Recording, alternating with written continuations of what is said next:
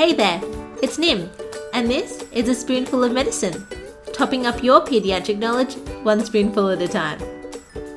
On this episode, we're taking a look at ventilation in the neonatal nursery. There are a few types of ventilation modes that are used to help a neonate breathe. They are very similar, but also have key differences. And these key differences are important to understand because it relates to how they are used. Ventilation is also intricately linked to oxygenation and ventilation in a carbon dioxide removal sense. So it's also really important to understand how ventilators work and how changing parameters changes oxygenation and ventilation in your neonate. Just before we jump into it, remember, these episodes are for education and not clinical recommendations. So always look at your local guidelines and practices for what is recommended in your unit. And ventilation in babies should always be directed by a consultant neonatologist or pediatrician. When we look at ventilation of babies, or indeed patients, it's important to understand two key concepts. One is the type of ventilators that we have at our disposal and how exactly they help and support the neonate. Secondly, it is also very important to understand oxygenation and ventilation and how parameters on a ventilator impact oxygenation and ventilation. When studying about ventilation in neonates myself, I found it really helpful to understand, firstly, what do the ventilators do? And once I understood that, go on to, well, how do we change parameters on a ventilator to affect the physiology of the baby? So with that, let's start by looking at the types of ventilation strategies that we have at our disposal. And just a heads up, we're going to be covering conventional ventilation. High-frequency oscillatory ventilation won't be touched upon. We'll make a mini-sode later for that. Okay, so when we look at the ventilation options in neonates, it's helpful to look at it in the sense of how much are we helping the baby breathe and how much are we telling the baby to breathe. One senior clinician even described it as a dictatorship moving towards a partnership. So if we start with the most dictatorial type of ventilation, we have intermittent mandatory ventilation, or IMV. It's also known as continuous mandatory ventilation, or CMV if you're using a different type of ventilator. Another place that we also use this type of ventilation is IPPV, or intermittent positive pressure ventilation, which is the sort of pressure ventilation that we use in resuscitation situations. In this sort of ventilation, you tell the baby everything and you don't listen to what it says back to you. You tell the baby how fast to breathe and when to breathe, because you are the one who sets the pressures as well as the rates, and that is the number of breaths that the ventilator, or in the case of IPPV, you deliver. This sort of ventilation is not really used as much anymore outside of the resuscitation situation when we're providing IPPV manually. It was used in older style transport ventilators, but now has been superseded by better ventilation options that we'll talk about in a second. The next type of ventilation we have is SIMV, or synchronized intermittent mandatory ventilation. In this sort of ventilation, you are helping the baby, but only to the extent you want to help. And by that I mean you set a backup rate, or the number of breaths the ventilator will deliver to the baby. Each time the baby tries to breathe, it will synchronize the delivery breaths to the baby's breaths. However, if the baby breathes faster than the ventilator, additional breaths by the infant will not be supported, and the baby is on its own to breathe. So this ventilation synchronizes with the baby's breaths, and it gives more breaths if the baby doesn't breathe to the backup rate that you set, but any additional breaths by the infant will not be supported. So if the ventilation is set at 40 breaths per minute and the baby is breathing at 50 breaths per minute, only 40 breaths would be supported. Just note that because the babies have to expire energy if they're breathing above the backup rate, especially in preterm infants and small babies, they may tire if they're trying to breathe against an ETT unassisted. This sort of ventilation is sometimes used in term infants with HIE to prevent low CO2, i.e. avoiding overventilation of the baby. It's also sometimes used as a weaning mode or to test the baby before CPAP because you can wean that backup rate. Next, if we want to be even more helpful to the baby, we have SIPIV, or Synchronized Intermittent Positive Pressure Ventilation. It's also known as assist-controlled ventilation or patient-triggered ventilation. Here, you again set the minimum numbers of breaths that the ventilator will deliver. The ventilator then synchronizes these breaths with the baby. And the difference between this and SIMV is that in SIPIV, it also supports every triggered breath by the baby. So all breaths, ventilator-initiated or baby-initiated, are supported by the ventilator.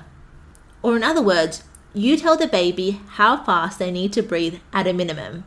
You deliver those breaths when the baby tells you. If the baby is breathing too slow, you will assist to that backup rate. And if the baby is breathing faster, you support every additional breath that baby takes. For example, if the ventilator is set at, again, 40 breaths a minute, and the baby is breathing at 50 breaths a minute, all 50 breaths this time will be supported. It's good to note with SIPIV, for babies that are breathing above their backup rate, weaning the ventilation rate by reducing the rate of respirations will actually have no effect because the ventilator is going to be supporting every additional breath that baby is taking. This is the most frequently used mode of ventilation because it supports every breath, which makes it a bit more comfortable for the baby. While you can wean pressures in this type of ventilation, weaning the rate or increasing the rate doesn't help as much because the baby is the one who's setting that backup rate for how fast it's going to breathe. Finally, we have pressure support ventilation, or PSV. This is like SIPIV, but this time the baby, you're helping them, and also the baby is telling you how much they want you to help them. So in PSV, you again set the minimum numbers of breaths the ventilator delivers, and the ventilator will support all the breaths that you take, as well as the breaths that the baby initiates.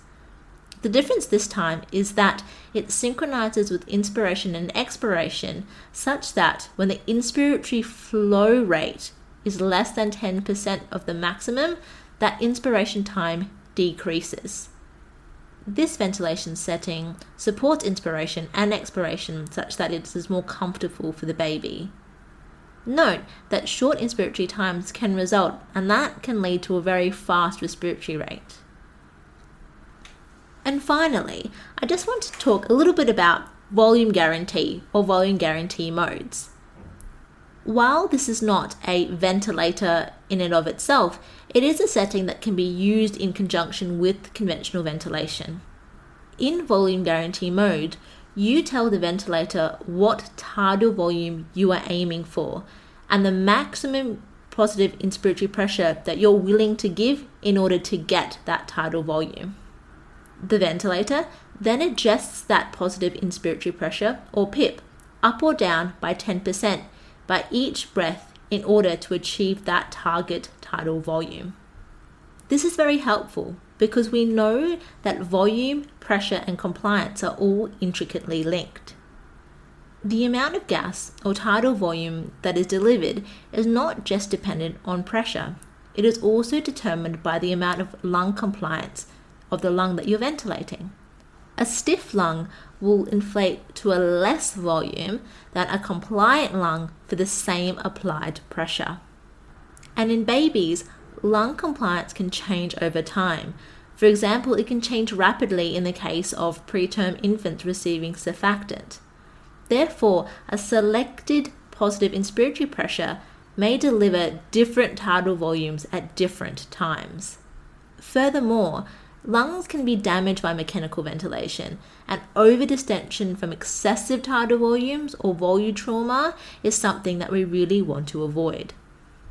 So, by setting a volume guarantee on your ventilator, the ventilator automatically alters the PIP, or the positive inspiratory pressure up to a maximum limit.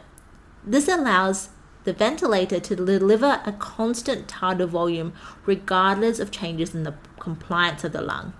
So theoretically, it reduces the risk of over-distension, which is particularly important in preterm infants.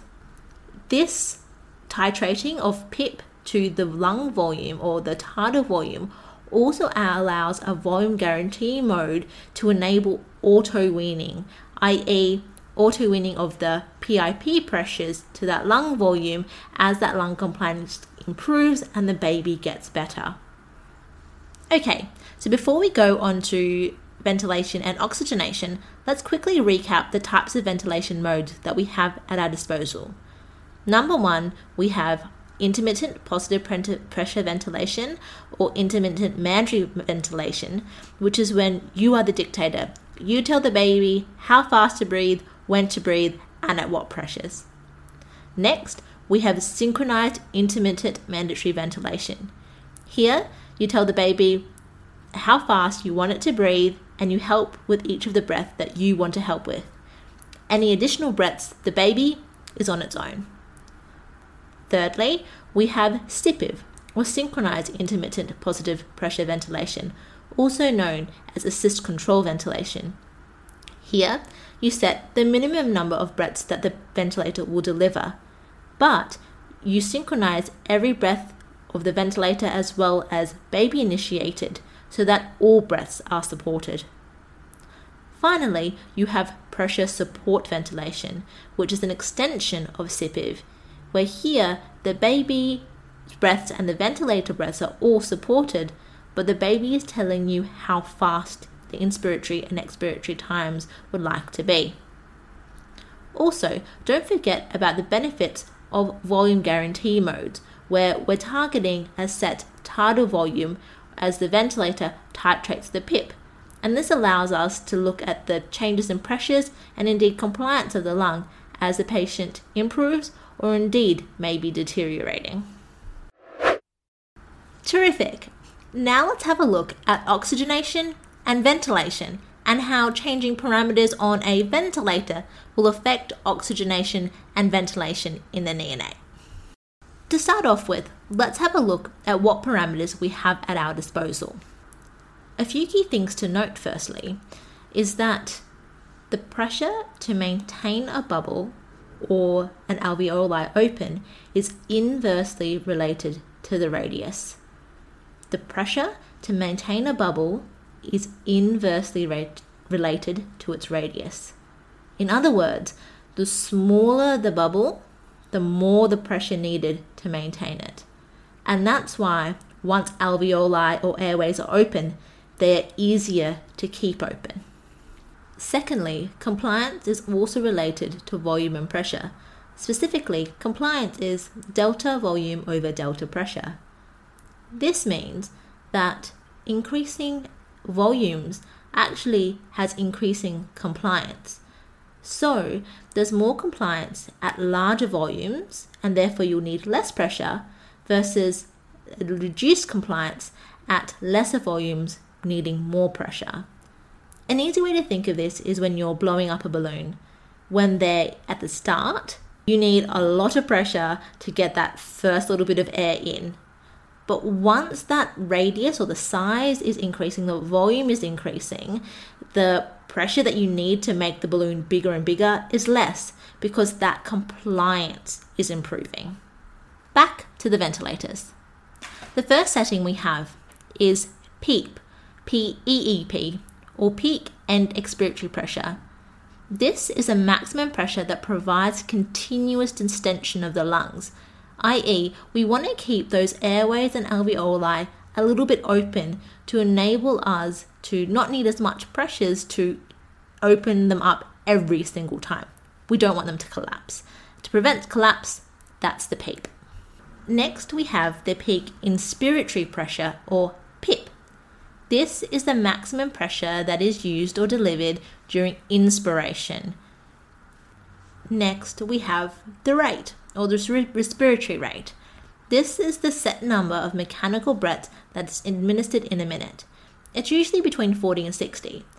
Remember, in SIMV, that respiratory rate is both the maximum and the minimum. You're helping the baby when it wants, but only the number of times you want to. Versus in SIPIV, that respiratory rate is the backup rate. The baby will at a minimum breathe that rate, but at a maximum will be supported for how fast it wants to breathe. Finally, we have FiO2, which is the amount of supplementary oxygen that is delivered in the circuit. This should be targeted to saturations based on the gestational age as well as the underlying condition in the baby. So, how does this all relate to oxygenation and carbon dioxide elimination in the neonate? Well, the goal for any ventilation that you're doing is to achieve satisfactory oxygenation and satisfactory carbon dioxide clearance, which means that these are the two parameters that we can affect by changing things on the ventilation settings. So let's start with oxygenation. Oxygenation, or the partial pressure of oxygen, or PaO2, is determined by the inspired fraction of oxygen, or the FiO2, and the mean airway pressure. So oxygenation equals inspired fraction of oxygen times mean airway pressure. If you deliver more concentrated oxygen, more oxygen will go into the blood. If you increase the MAP, that improves oxygenation by allowing redistribution of oxygen from highly compliant alveoli that are more stretchy to less compliant alveoli, which are stiffer, to open them up a bit more and offer more ventilation or more optimal ventilation to perfusion ratios that will facilitate gas exchange. So how do we change, or how do we affect the oxygenation in a baby with the ventilator? Well, firstly, you can change the FiO2. You can increase it or decrease it to help change or increase or decrease the oxygenation. Secondly, you can change the mean airway pressure, or the MAP. Now, the MAP is affected by the PEEP and the PIP. So any increases in the peak inspiratory pressure or the peak expiratory pressure, or the time that you are at your peak inspiratory pressure, will increase the MAP. So it makes sense. There's one of 5 ways you can change the MAP, or you can increase the MAP. One is that you increase your peak inspiratory pressure. Secondly, you can increase your peak end expiratory pressure. Thirdly, you can increase your inspiratory time to have more time at your peak inspiratory pressure. Or you can decrease your expiratory time so you have less time at your peak end expiratory pressure. And finally, you can increase your inspiratory flow rate. Just keep in mind, however, that your inspiratory time must always be less than your expiratory time, otherwise you'll have gas trapping. Also, note that because expiratory time in the respiratory cycle is actually longer than inspiration time, it's about 2-to-1 or 3-to-1, the MAP is closer to your peak end expiratory pressure. So, affecting your PEEP will actually affect your MAP more in terms of a degree than changing your PIP, but practically it's usually the PIP that is modified first. Cool. Now let's have a look at ventilation. And by ventilation here, I mean CO2 clearance. Ventilation is determined by the minute volume. This is tidal volume times your rate. So ventilation is determined by minute volume, and minute volume is tidal volume times your respiratory rate. The higher the minute volume or the minute ventilation, the more CO2 is going to be cleared, and the CO2 in your blood will drop. The lower the minute volume or the minute ventilation, less CO2 will be cleared, and the CO2 in your blood will rise. So how do we affect minute ventilation in terms of ventilation settings? First, you can increase the respiratory rate. However, this is only really helpful in the SIMV type setting, where you're setting the backup rate and are only assisting with the backup rate.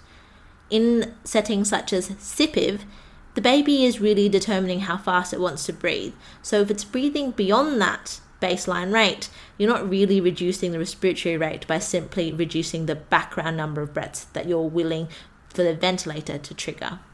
The other way is to increase the tidal volume, and this is the more practical one.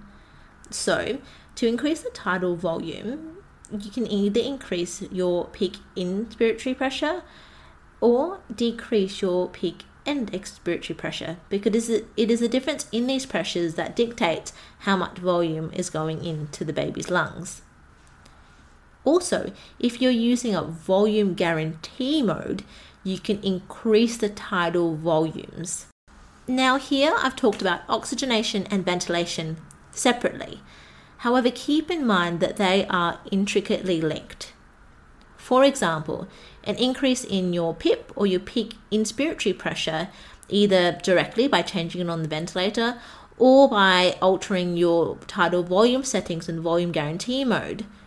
This will increase oxygenation by increasing your MAP, and it will also cause more CO2 clearance because increasing your PIP will increase your tidal volume, and increasing your tidal volume will increase your minute ventilation. Okay, you're doing well, we're almost done. To wrap it all up, I wanted to just go through some problem solving options when you do have a child on a ventilator that may not be oxygenating well or not ventilating well. And this will also help us consolidate our understanding of how oxygenation and ventilation can be manipulated by ventilation settings. Obviously, any change in oxygenation or CO2 in a baby requires a review and assessment of what could be happening. But from an education point of view, we're just going to focus on what ventilator settings can be changed in order to achieve or ameliorate the situation. Let's kick off with oxygenation. So, if you have a baby that is poorly oxygenating, we want to improve the oxygenation.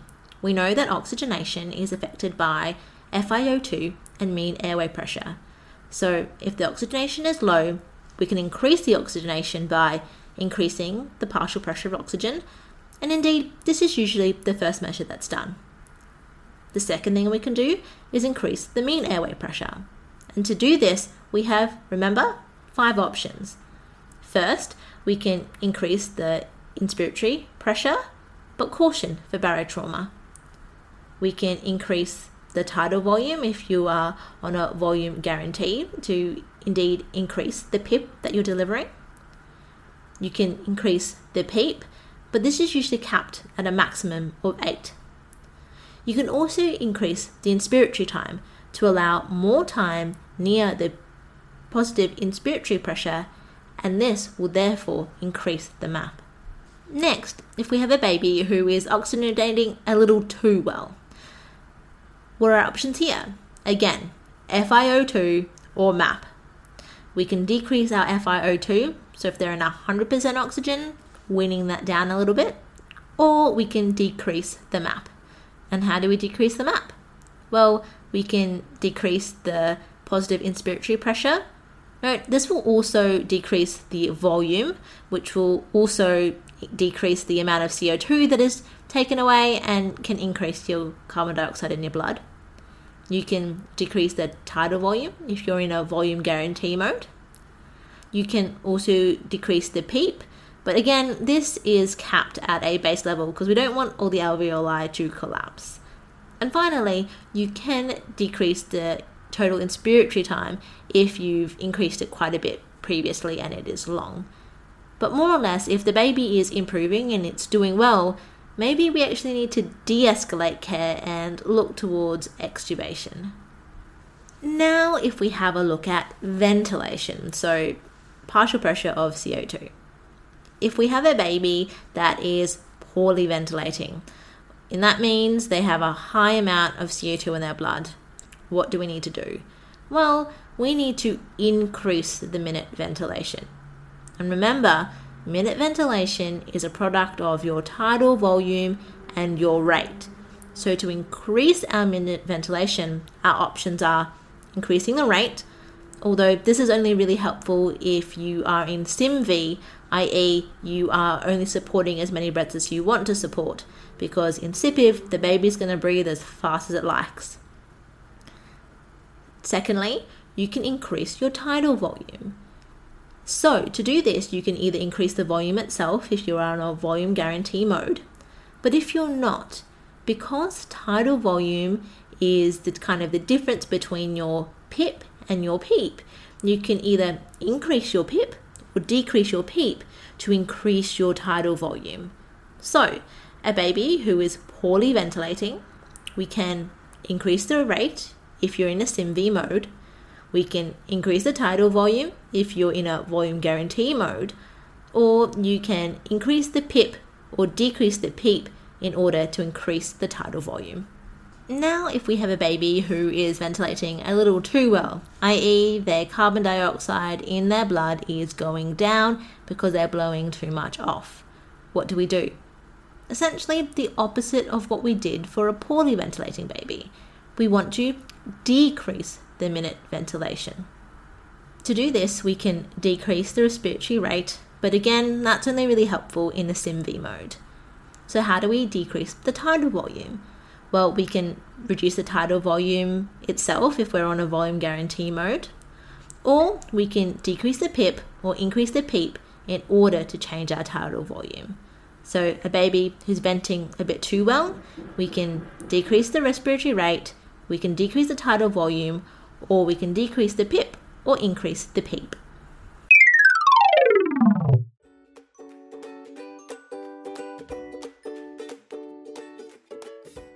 And that's been this week's episode of A Spoonful of Medicine. Thank you so much for joining us. If you like what you heard, please subscribe and tell a friend. For the visual learners of us out there, head over to our Instagram page @spoonful.of.medicine for a quick summary of today's episode, along with some other great educational content. If you'd like to get in touch, have a suggestion for a future episode, or have heard something that you think needs a correction, please email us on spoonfulofmedicinepodcast@gmail.com. It's been a pleasure topping up your pediatric knowledge one spoonful at a time. I can't wait for you to join us on our next episode. But until then, bye!